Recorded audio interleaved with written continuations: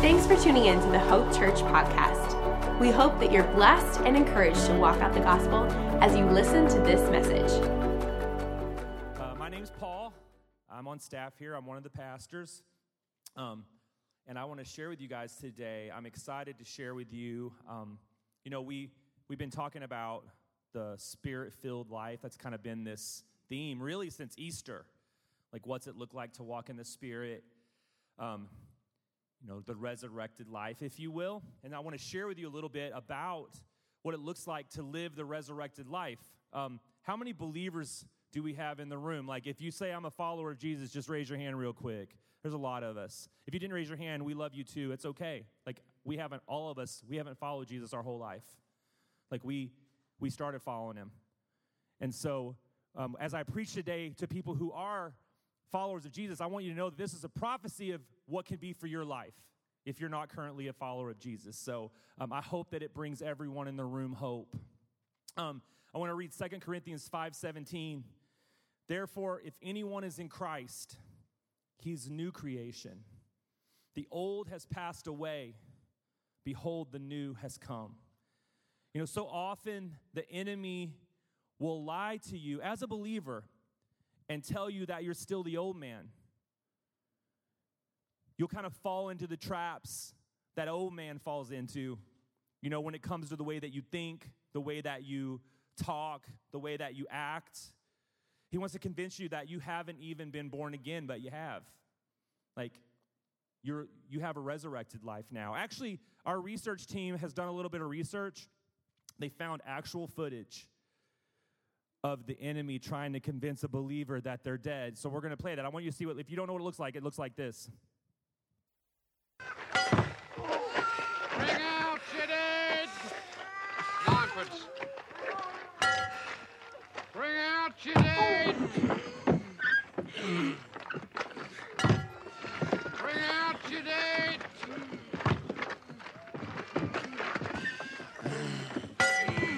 Bring out your dead! Bring out your dead! Here's one. Ninepence. I'm not dead. What? Nothing. Here's your ninepence. I'm not dead. Here. He says he's not dead. Yes, he is. I'm not. He isn't. Well, he will be soon. He's very ill. I'm getting better. No, you're not. You'll be stone dead in a moment. Oh, I can't take him like that. It's against regulations. I don't want to go on the car. Oh, don't be such a baby. I can't take him. I feel fine. Well, do us a favour. I can't. Well, can you hang around a couple of minutes? He won't be long. No, I've got to go to Robinson's. They've lost 9 today. Well, when's your next run? Thursday. You think I'll go for a walk? You're not fooling anyone, Look, isn't there something you can do? I feel happy. I feel happy. Hey guys, tomorrow whenever you're at the lake and you're thinking about when Pastor Paul used to work at Hope, but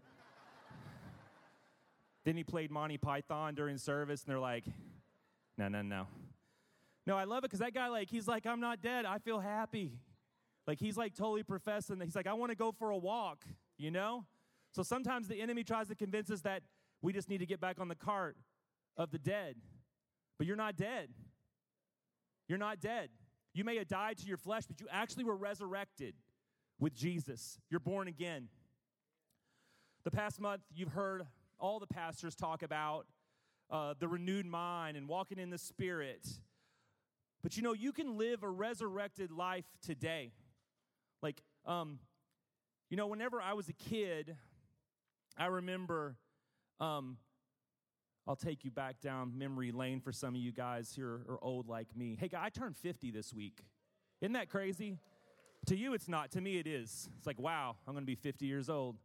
But I remember being a kid and laying under the pew, those late night services. My dad was a pastor. There was no clock. That wasn't a thing.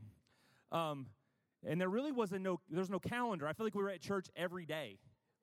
Revival services for your life. And so I remember laying under the bench, because they were pews back then, and they were wooden, and they had gum under them. And I remember laying there, hearing my dad talk about the kingdom coming. And as a kid, and really into my adulthood, I always thought of it like the second coming.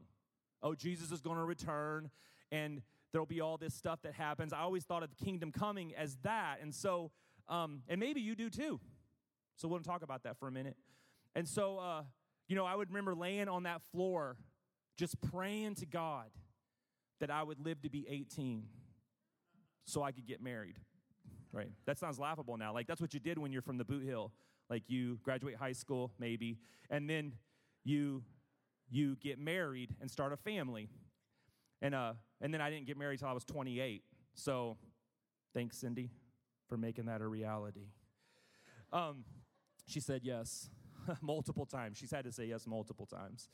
But then as an adult, I came to the realization that when Jesus prayed, "Let your kingdom come and your will be done on earth as it is in heaven," he was talking about now.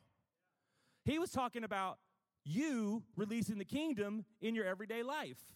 The joke around here is that I think I'm changing my title to the practical application pastor, because I feel like that I have to take everything we talk about and say, this is how you can do it at Walmart. Like, this is how you can do it at Qdoba, Chick-fil-A, all the places. And so today, I want to talk about the resurrected life. And I was thinking about the resurrection, because, Easter, we talk about resurrection. And so I grew up in small town America, the Boot Hill of Missouri. That's my roots. And very Pentecostal, so we didn't have liturgies. But, as I got older, I became for a season of my life, I was involved with the Methodist Church, which is more liturgical path of Jesus. By the way, they're all parts of his body, just different parts. And I learned some things that I really loved. And so what would happen on Easter, some of you guys may have grown up like in a more liturgical tradition. And so I'm going to try something and see which one of you guys were like not Pentecostal when you were kids. So I learned this on Easter. You say this to people. You say, "He is risen." Oh, see, God bless you. You guys are making this easy for me. You'd say, "He is risen indeed." Oh, I love that.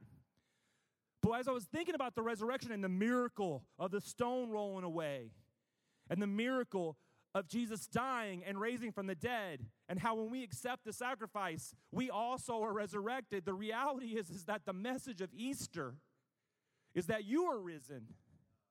So on Easter, maybe next Easter, we'll try it today though, look at somebody and say, "You are risen." And what you're supposed to say back? "I'm risen indeed. I'm risen indeed." Yeah. What if we lived like we were risen? The resurrected life. What does that look like? Well, that's what I want to talk about today. I'm glad you asked. When we walk, I'm going to read Galatians 2:20 first. Galatians 2:20. "I've been crucified with Christ. It's no longer I who live, but Christ who lives in me. And the life I live in the flesh, I live by faith in the Son of God, who loved me and gave himself for me." When we talk about the Spirit-filled life, we often focus on all the things that we think that comes from. Well, I got to do this. We got to make sure we do this. We got to speak in tongues. We got to give prophetic words. We got to get slain in the Spirit. We got to do all this stuff.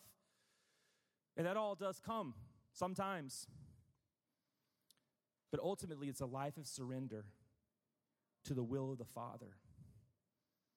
It's no longer you who live, but you're alive because Christ lives in you. So today I want to encourage you in 3 ways if I can. Last service, I did not make it to my last point, so I did the whole thing in tongues. Just kidding. That's not true. That's not true. So today I want to encourage you in 3 ways, hopefully, where you can live a resurrected life today. I used to say this to my employees. I would say, "Hey, could you do this?" And they're like, "When do you want it done?" "Today." I'm like, "No, not today, not tomorrow, to now. I want you to do it to now." And this is a way that you can live the resurrected life to now. 1, in your thoughts, in your mind. Let me read this. The Bible says, as a follower of Jesus, the Bible actually says that you have the mind of Christ. That's 1 Corinthians. I'm not making it up. It's in there. But I want to read Romans 12:2. Do not be conformed to this world, but be transformed by the renewal of your mind, by the testing that you may discern what is the will of God, what is good and acceptable and perfect.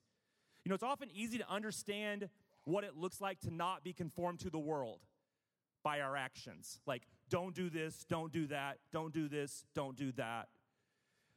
But this says that you actually are transformed by the renewal of your mind. You know, later we'll read that you actually, you speak what your heart is. You do what your heart is. You think it first. So how do we live the resurrected life in our thoughts? There's a few examples. I want to make this clear before I go on this little tangent. I am not a professional at anything. I'm not a professional counselor. I'm not a professional therapist. I'm barely a professional pastor, and that's only because I get paid to do this. So when I talk about this, it's what the Holy Spirit's revealed to me, but also I understand that we're all at different places. We're all at different levels. We're all at different, we can be followers of Jesus and all be in different spots. I was in a different spot a year ago than I am today, right? Because we're growing, we're learning to live more like him than we did yesterday. You know, I used to tell this story. This is later in my notes, but I didn't tell that service. I'm going to tell you now. My daughter, she runs track and cross country in college currently. When she was in grade school, she typically finished in the last, 25. She was in the back. And I would always like, baby, you don't have to win. You just have to do your best. And then every day, do a little better. And over junior high school, same message. Be more better than you were yesterday. This isn't about our work, but my point is this, is that sometimes we're wanting the instant miracle, and what I have learned, that he often functions in the long miracle, right? In my life, he's like, Paul, this is going to take a while. Like I'm going to heal you, but it's going to take a minute. But the reality is every day, I pray to be more like him. And every day, I become more like him. And then a year goes by, and you look back, and you're like, God did a work. And sometimes you'll even be like, I've been born again. Like I have felt that way before. To live a resurrected life in your thoughts, we get attacked in our minds so much. Worry, fear, anxiety, depression, confusion, negativity. All of these, no matter where you're at on that, I understand some people have been diagnosed with those things. I'm not trying to tell you to stop taking your medicine. I'm not telling you any of that. We all are at different places. But what I do know is this. No matter what we're going through, physically, mentally, emotional, if it's not manifesting the kingdom of heaven, it's actually fruit of the fallen world. That is what it is. And the reality is, if we believe that God heals, he can heal. It's just like healing cancer, right? If we believe that he can heal cancer, he can heal anything. But my point isn't that, you're bad because of this. It isn't about that. The reality is that we all struggle, but when we start realizing who he is in us and what it looks like to live a resurrected life, we can take one bite at a time, every day trying a little bit harder to hear his voice. Because, there he is. That's what he said. Sometimes I'm getting ready to say something, and I hear the Holy Spirit say, I wouldn't say that. I'm just telling you, Paul, I wouldn't do it. That's the way it works. So, we got through that part. So I personally, in my life, have dealt with bouts of anxiety.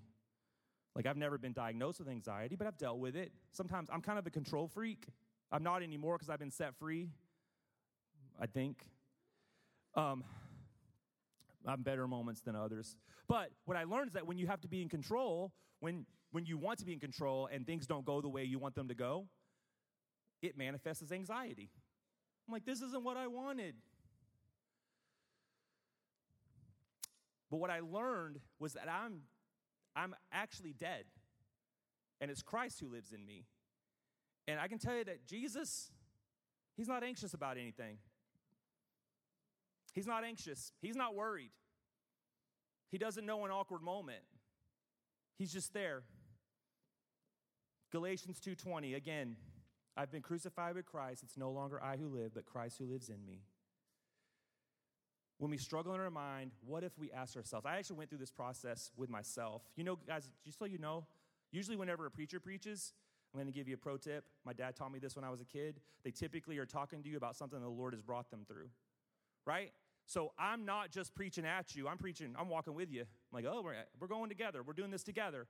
And so what if we just paused for a minute when we're starting to have those moments of anxiety, those moments of worry? Like, I worry about my kids sometimes, and then God's like, what are you doing that for? Like right now, my daughter's working at a camp. Her phone's been turned off for a week. I'm like, what's she doing? Where's she at? I miss her. I'm just a dad. But the reality is I trusted the Lord with her. What if we ask ourselves, is Jesus worried? Is Jesus offended? Is Jesus feeling anxious about this? Is Jesus addicted? As a resurrected follower of Jesus, it's now Jesus who lives in you. I brought some statistics today because we had this, you saw the research team is really good at finding stuff. There's actually not a research team. I made that all up, but it was just me.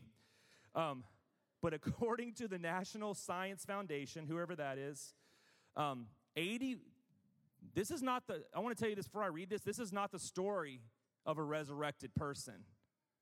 But this is just the story of what they say our society. 80% of our thoughts are negative. And 95% of our thoughts are repetitive, which means that you're thinking the same negative thoughts 80% of the time. But what's Jesus thinking? I had to ask myself that because the reality is this. I'm not condemning you. I'm saying a way that the enemy tries to convince you that you're dead and tries to get you back on the cart of the dead is to tell you, to talk to you in your mind, to convince you that things are worse than they are, to convince you to depend on your own strength instead of the strength of the Father. What if we simply approached every situation with Jesus' mind? We've already established it. You have the mind of Christ. What if we all asked ourselves, what is Jesus feeling? What is he thinking? What is he saying about me? We often, some of the biggest lies in our mind are about ourselves. I'm convinced that we can't love our neighbor as we love ourselves unless we love ourselves.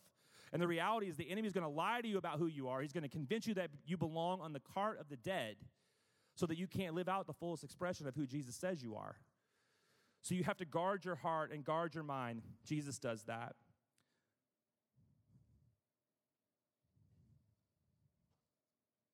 You have the mind of Christ. I'm going to read this to you. Isaiah 26:3. You keep him in perfect peace whose mind stays on you because he trusts in you. He keeps us in perfect peace because our minds stayed on him. I had to ask myself, do I stay my mind on him? Do I stay my mind on him? I want to encourage you not to let your mind embrace the fruit of the fallen nature. You're born again. You are risen. You're risen indeed. I understand that we're working daily to become more and more like Jesus, but start today. Start to now. Have the mind of Christ. You already do. It's not you who live, but he who lives in you. For all you 90s kids, WWJD. Like, yeah, bringing back the bracelet. Yeah, WWJD. That's good. So I may have told you this before, but I also did a little bit of research and found out that someone has to hear something 7 to 20 times to take action. The whole point of this little bit of time that somebody stands on a stage and talks about what the Bible means to them, it's a little thing. The rest of it is you living. Like, that's literally what following Jesus is. It's like, oh, that was a good point, Paul. Now let's go live it. But really, you should be teaching yourself and reading the word and hearing from the Lord. And I want you to know that you hear from him. You may not think you hear from him right now, but I need to encourage you that you do. Sometimes you just got to quiet the noise. So I'm going to tell you again, I used to be easily offended. Like it was my thing. I've said it before. But what I had to realize is, guess who's in charge of you being offended? Who's in charge of you being offended? You can talk back now, guys.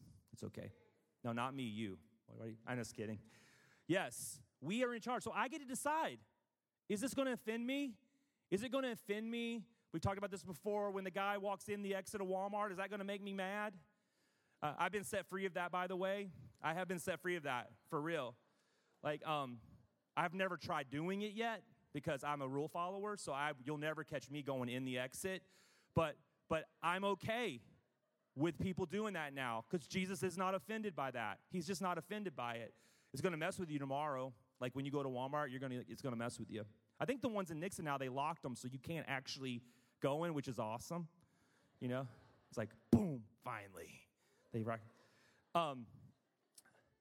As I prayed about my offense, the Holy Spirit reminded me that he lives in me, and that means that I have self-control. See, because if the Holy Spirit's in you, you have his fruit. You're like, well, I don't have self-control, Paul. I can't say no. Well, no, you have self-control. But it is self-control, right? This might hurt a little bit, but Jesus isn't going to stop you from clicking the button to look at porn. Like self-control. You have it in you. It's a spirit-filled life. He's in you. He's in you. So I began to pray about my offense. He reminded me I have self-control. I'm in charge of how I'm offended, why I'm offended. I began to respond with self-control. I didn't let the things that bothered me bother me anymore. Now, I still struggle. I mean, I have moments. There's still moments. You know, I will tell you, I've said this before, the hardest place to practice this is in your house. Like, I'm not easily offended by most of you. Most. But that was a joke. They're not recording this one, so I just say stuff. Everything I wanted to say first service, you're going to get it. But at home, it's a little bit harder. Like, my kids don't say something right to me, I want to get big. But I control my reaction. I actually control how I respond to how I feel because the Holy Spirit's in me. You know, it's things like traffic or that line splitting off. I know first service didn't get this, but I feel like you guys are a little bit of elevated crowd.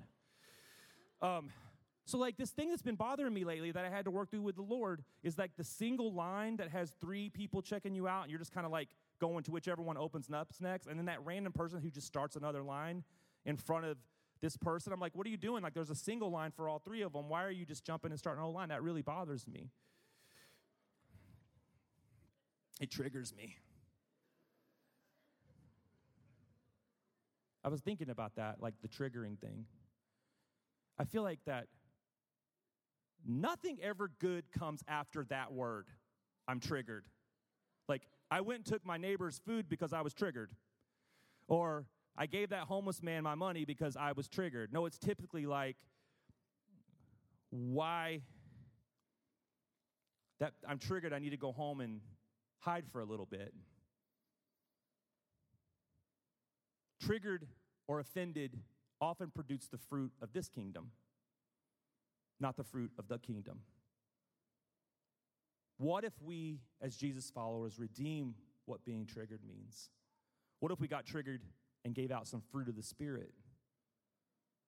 I don't mean praying about people, I mean praying for them. I began to stay my mind on Jesus and who he is, what he was saying in those moments that I was bothered, and the Holy Spirit revealed and put those things into action. So no matter what you're struggling with in your mind, you're resurrected. If you stay your mind on him, he'll keep you in perfect peace. It has to be true. Like if we all believe the Bible, then that has to be true. I think then the question I would ask is, what does it mean to stay my mind on him? So maybe that's what you should walk away today asking. What does it, because that's not the sermon I'm preaching today, sorry. But stay your mind on him. What's that mean for you? For me, sometimes it means going down to my office, sitting in my chair, and doing nothing else but just letting myself sit with him in silence. Because my brain's so active all the time, a million things are going on. And sometimes I need to just stay myself in him until the peace comes. Another way that we can live the resurrected life is through our words. I struggled with this one. So sometimes, like I said, I go down to my chair, and I often will look up in the Bible whatever time I woke up. So like this particular day, I woke up at 4:29, which led me to Ephesians 4:29. And I read this, and I'm going to read it to you. Let no corrupting talk come out of your mouth, but only such as good for building up as fits the occasion, that it may give grace to those who hear. And do not grieve the Holy Spirit by whom you were sealed for the day of redemption. Let all bitterness and wrath and anger and clamor and slander be put away from you. Let's say that again. Let all bitterness and wrath and anger and clamor and slander be put away from you, along with all malice. Be kind to one another, tender-hearted, forgiving one another as God in Christ forgave you. So I was reading, sometimes when I read the Bible, I'm sure that this is the way you do it too, like certain words will pop out to me. Like it'll be like, oh, I wonder what that word means. Or I wonder what like the Greek word is for that, because it's like that's such a word. So like corrupting stood out to me, to let no corrupting talk come out of you. You know, when I was a kid, I thought that meant cussing. It's so much more than that. So I looked it up, and the Greek word, I'm going to say it like YouTube taught me. So don't laugh at me. I'm just going to say it like YouTube taught me. I look up these words. I don't know how to speak Greek, so YouTube apparently does. And so it's actually sapros is the way you say the word. I said sapros, but they said no, the emphasis on the O, sapros. So that's the word for corrupting. And what that word actually means is rotten and worthless. So as I was looking, I get kind of nutty about looking into like the meanings of these words. And so I found this word also in Luke. So I'm going to read you Luke, if I can find it. Yeah, here it is. I'm going to read you Luke 43 through 45, but I'm going to put sapros in, the rotten and worthless, so here's the scripture. Jesus is talking. For no good tree bears sapros, bears rotten fruit, nor does a bad tree bear good fruit. For each tree is known by its fruit, for figs are not gathered by thorn bushes, nor are grapes picked from a bramble bush. The good person out of the good treasure of his heart produces good, and the evil person out of the evil treasure produces evil. For out of the abundance of the heart, the mouth speaks. So what he's saying here, first of all, you're resurrected. This is how you live a resurrected life in your words. What he's saying is that here he's saying, let no rotten or worthless talk come out of your mouth. And then that word also is, you're a good tree. You don't produce rotten or worthless fruit. You are resurrected. There's times when you may even slip up. Trust me, I do that. It's not even about, like, I thought about the word worthless. Because like I said, as a kid, I was like, oh, it's like, don't say cuss words. That's not what it's about. It's about actually what's coming out of your mouth, which is actually a fruit of your heart. And so I started thinking about this worthless talk. Like, I want you to take a second, just think about yourself. And just think about, are there times when you've entertained worthless talk or rotten fruit? You know, I went to Walmart. I'm at Walmart all the time, guys. I'm sorry. I have started doing home delivery, which is awesome, but I've memorized Walmart, so I kind of take joy in going around and being like the most efficient Walmart shopper. But I was there the other day, and you know how, like, I don't know if you guys do this. I have Alexa, so we'll always just tell Alexa what to add to our shopping list, and then I go to Walmart, and I pull open the Alexa app, and there's my list. Well, this probably never happens to anybody else, but when you're there, all of a sudden, your wife just keeps adding more stuff to the list, and by the time you're in the parking lot, and she's like, oh, yeah, did you get this? And I'm like, I already checked out. But I'm in Walmart, and I've learned, and I check my phone constantly while I'm at Walmart to see if anything's been added, and she added grapes to the list. And I'm like, oh, good, I'm still here. But we're pretty picky about our grapes. We don't want our grapes soft at all. They have to be really, whatever the word is, firm. That's it. Everybody loves a firm grape. So I get over there, and actually there's only 3 bags of grapes. And I'm like, this is not going to be good. Like, because if there's only 3 bags, they've been there for a while, and there's nothing left, and it's not going to be good. So I go to one bag, and I feel it. Nope, too soft. I fill the other one. Nope, too soft. Then I open the other one, and guys, they were rotten. Like growth on them rotten. Now think about this. This fruit is rotten. Don't you love it whenever a good illustration comes along, just gets placed right in your lap? So here's the thing. I would never dream to buy a bag of rotten fruit and take it to my wife. You said you wanted grapes.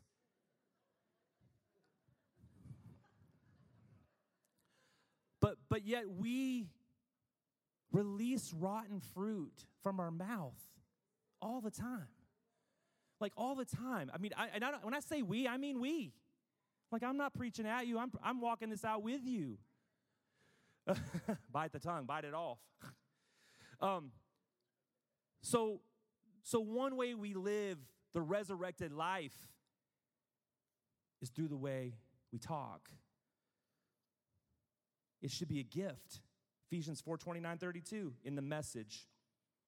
I'll read it again in the Message. It's a little different. Watch the way you talk. Let nothing foul or dirty come out of your mouth. This is the part. Say only what helps. Each word a gift. What if everything we said was a gift? I just want everything I say to be a gift.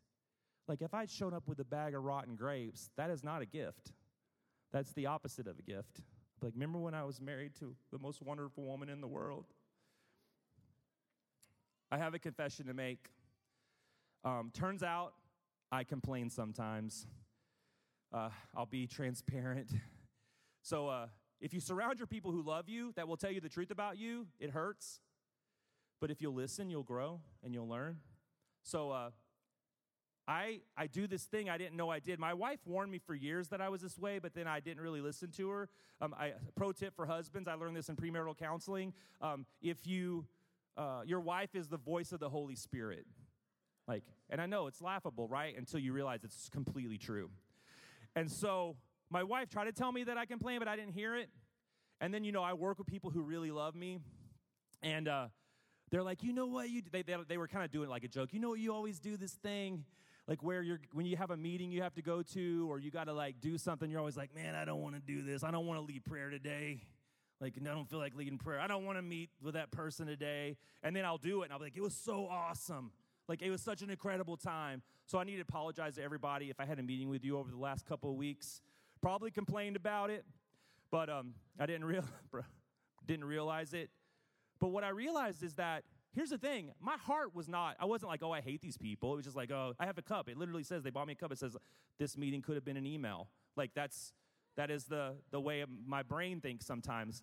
And but the thing is, what I realized is that I was actually releasing an atmosphere, right? Because when you talk, well, the Bible says, I'll just read what the Bible says about it. Proverbs 18:21, death and life are in the power of the tongue. Those who love it will eat its fruit. There's fruit again. Isn't it interesting how our words are fruit? Are they worthless and rotten? No, because you're resurrected. Of course they're not. You're a good tree. You're a good tree, so you produce good fruit. It's in you. Whether you think it is or not, it is, because of who you are, because it's who he is. Every time, we can normalize and justify our negativity, and all the while not realize that we're releasing death. So think about it this way. My coworkers love me, I think. They act like they do. But they make this joke like, oh, you're always complaining about your meetings. You always don't want to do it and blah, blah, blah. Then you always love it. And you're like, that was the best meeting ever. The Holy Spirit was there. It was so good. But what happens is when I say, man, I don't want to do this, and I'm kind of complaining, it actually affects them. It affects the atmosphere. So just think about yourself, moments in your life when you've released a little negativity and what it did. Have you ever walked into a room where everybody's being negative? And you're like, I have to leave now. Unless it's you, then you don't realize that it's you, and you're the one that everybody wants to leave.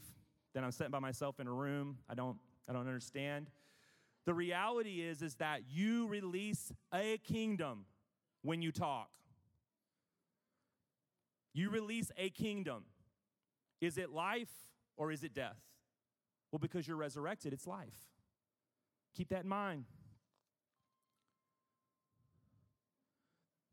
Thank you. I feel like that angel was like, you nailed it, Paul. Good one. Watch out for feathers, guys. Don't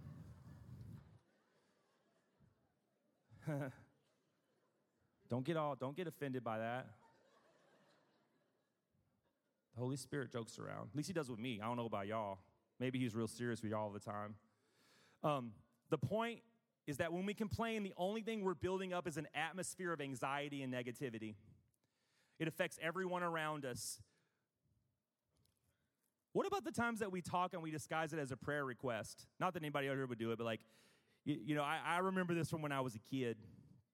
It's like, I don't mean to gossip. Pretty much if you're starting a sentence, I don't mean to gossip, just shut up. Like, do not finish this sentence. Oh, so-and-so and his wife are really having trouble. We need to pray for them. Do not come to me and say that, because I will say shut up. I'm just so you know. Or I'll walk away. You're like, why is he walking away? That's not the truth in love, just so you know. When we complain about our circumstances or people, it actually grieves the Spirit. The Spirit's in you. You're resurrected. Let's read on. Ephesians 29:30 in the Message. Don't grieve God. Don't break his heart. His Holy Spirit moving and breathing in you is the most intimate part of your life. That's good. Thank you, Eugene Peterson. Making you fit for himself. Don't take such a gift for granted. Your words matter. As a resurrected person, you're alive and your words live. The Spirit of God is moving and breathing in you. Out of the right, this is Proverbs 10:11. Out of the mouth of the righteous is a fountain of life. The mouth of the wicked conceals violence. I'm going to have to move quickly. But I want to say this. Your words matter so much. I'm going to tell you a story real quick about my wife. Like, I've been working on some stuff. I have all kinds of things I'm doing, like writing and reading audiobooks. And I started working on this thing, and it didn't work out the way I wanted it to initially. And I was like, I think maybe I'm not supposed to do this. And she looked at me and she said, you have too much to offer not to. And guys, I got to tell you, she released life into me. Like, I went on a crazy mission to just do it because she was like, you have too much. God's put too much in you. We have this ability as kingdom people, resurrected people, to release his kingdom out of our words. Don't let the enemy convince you that you're dead. And finally, we live it out in the way we act, our purpose. Tyler, you can come up. So maybe you say, I don't know what my purpose is. Well, I was talking to Diego a couple weeks ago. I'm so glad he didn't preach on this because I wanted to steal it. I even asked him, like, did you talk about that last week? Because I really want to steal that. And but he's talking about how, like, I'm not going to read it because it's too long of a passage, but I'm going to just kind of paraphrase it. Jesus is talking to his disciples, and he says, who do people say that I am? And they always like, well, they said that you're like, a great prophet. And so we all know, we know who people say. Our whole life we've been told who Jesus is. If you were raised in the church, I believed the Jesus that my parents taught me about until I actually got to know him. But then Jesus doesn't stop there. He actually then says, who do you say I am? And Peter, being Peter's like the kid in class that always raises his hand, like immediately. I know the answer. Like, I'll jump off a boat if you want me to. I'll cut off ears if you need me to. I've got the answer. He's always ready to act. And he says, you're the Christ. And nobody knew that yet. Jesus is like, you only know this because the Father told you. And then as soon as Peter said who Jesus was, this is the part that gets me. Jesus told him who he was. He's like, you're Peter, you're a rock. I'm going to do this work through you. So really the answer to all of this, how to live a resurrected life through your thoughts, through your words, through your purpose, is to know who Jesus is. He changed his name. His name was Simon, which means wavering, to rock, which is kind of the opposite. So maybe today, you don't know. Maybe all the while you thought you knew who Jesus was. But in this very moment, you're like, actually, you're still a follower of Jesus. You just didn't really know. Like, you haven't been intimate with him. The other day, I was walking with Cindy, my wife, and we weren't talking. Sometimes we just, walk and think. We're just like, just go, go, go. And I was thinking about something, and then she asked me about it. Isn't that crazy how it works in marriage sometimes? Like your spouse knows what you're thinking. And I'm like, whoa, that's how it is with the Holy Spirit. Like when you're intimate with them, you'll start thinking about what he's talking about. You'll start thinking about what he's talking about. And he'll tell you who you are. He'll change your name. Stand with me. So the real answer is how to live the resurrected life is Jesus. You know, you've heard it your whole life, right? Until just now, it didn't make sense. Jesus is the answer. Understanding who he is, more than just what you've been told, more than what you might even think. If he's the king, what's he the king of in your life? If he's the Lord, who's he the Lord of in your life? If he's the Savior, what has he saved you from? You're resurrected. Once you know who Jesus is, he'll tell you who you are. He'll change your name. Excuse me. You might say today, hi, I'm depressed. No, your name is sound mind.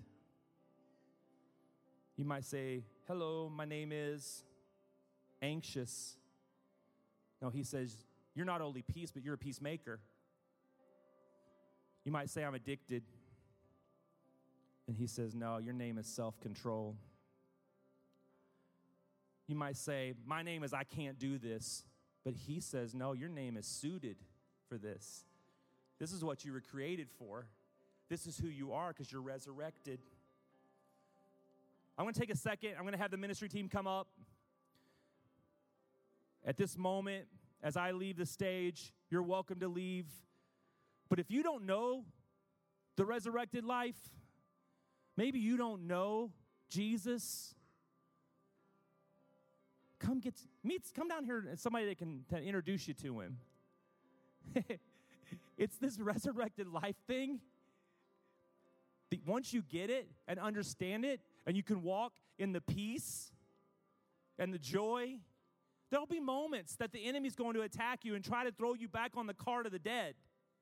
But the reality is that you are a new creation. You can live it in your mind. You can live it in your words. You can live it in your action. He wants to use you. Do you realize that everyone has a story? And when they meet you, what are you going to do with that chapter? When they say, I ran into Jeremy Williamson in chapter 8 of my life. And that chapter was when Jesus showed up. That's what we get to do. Our purpose is to be the Jesus character in everyone's story. So maybe you don't know who you are because you don't fully know who he is. Whether you're a follower of Jesus or you never met him before, there's people down here that just love you so much and want to just walk that out with you right now. So I'm going to let Tyler take over. God bless you. I love you. Go live the resurrected life to now.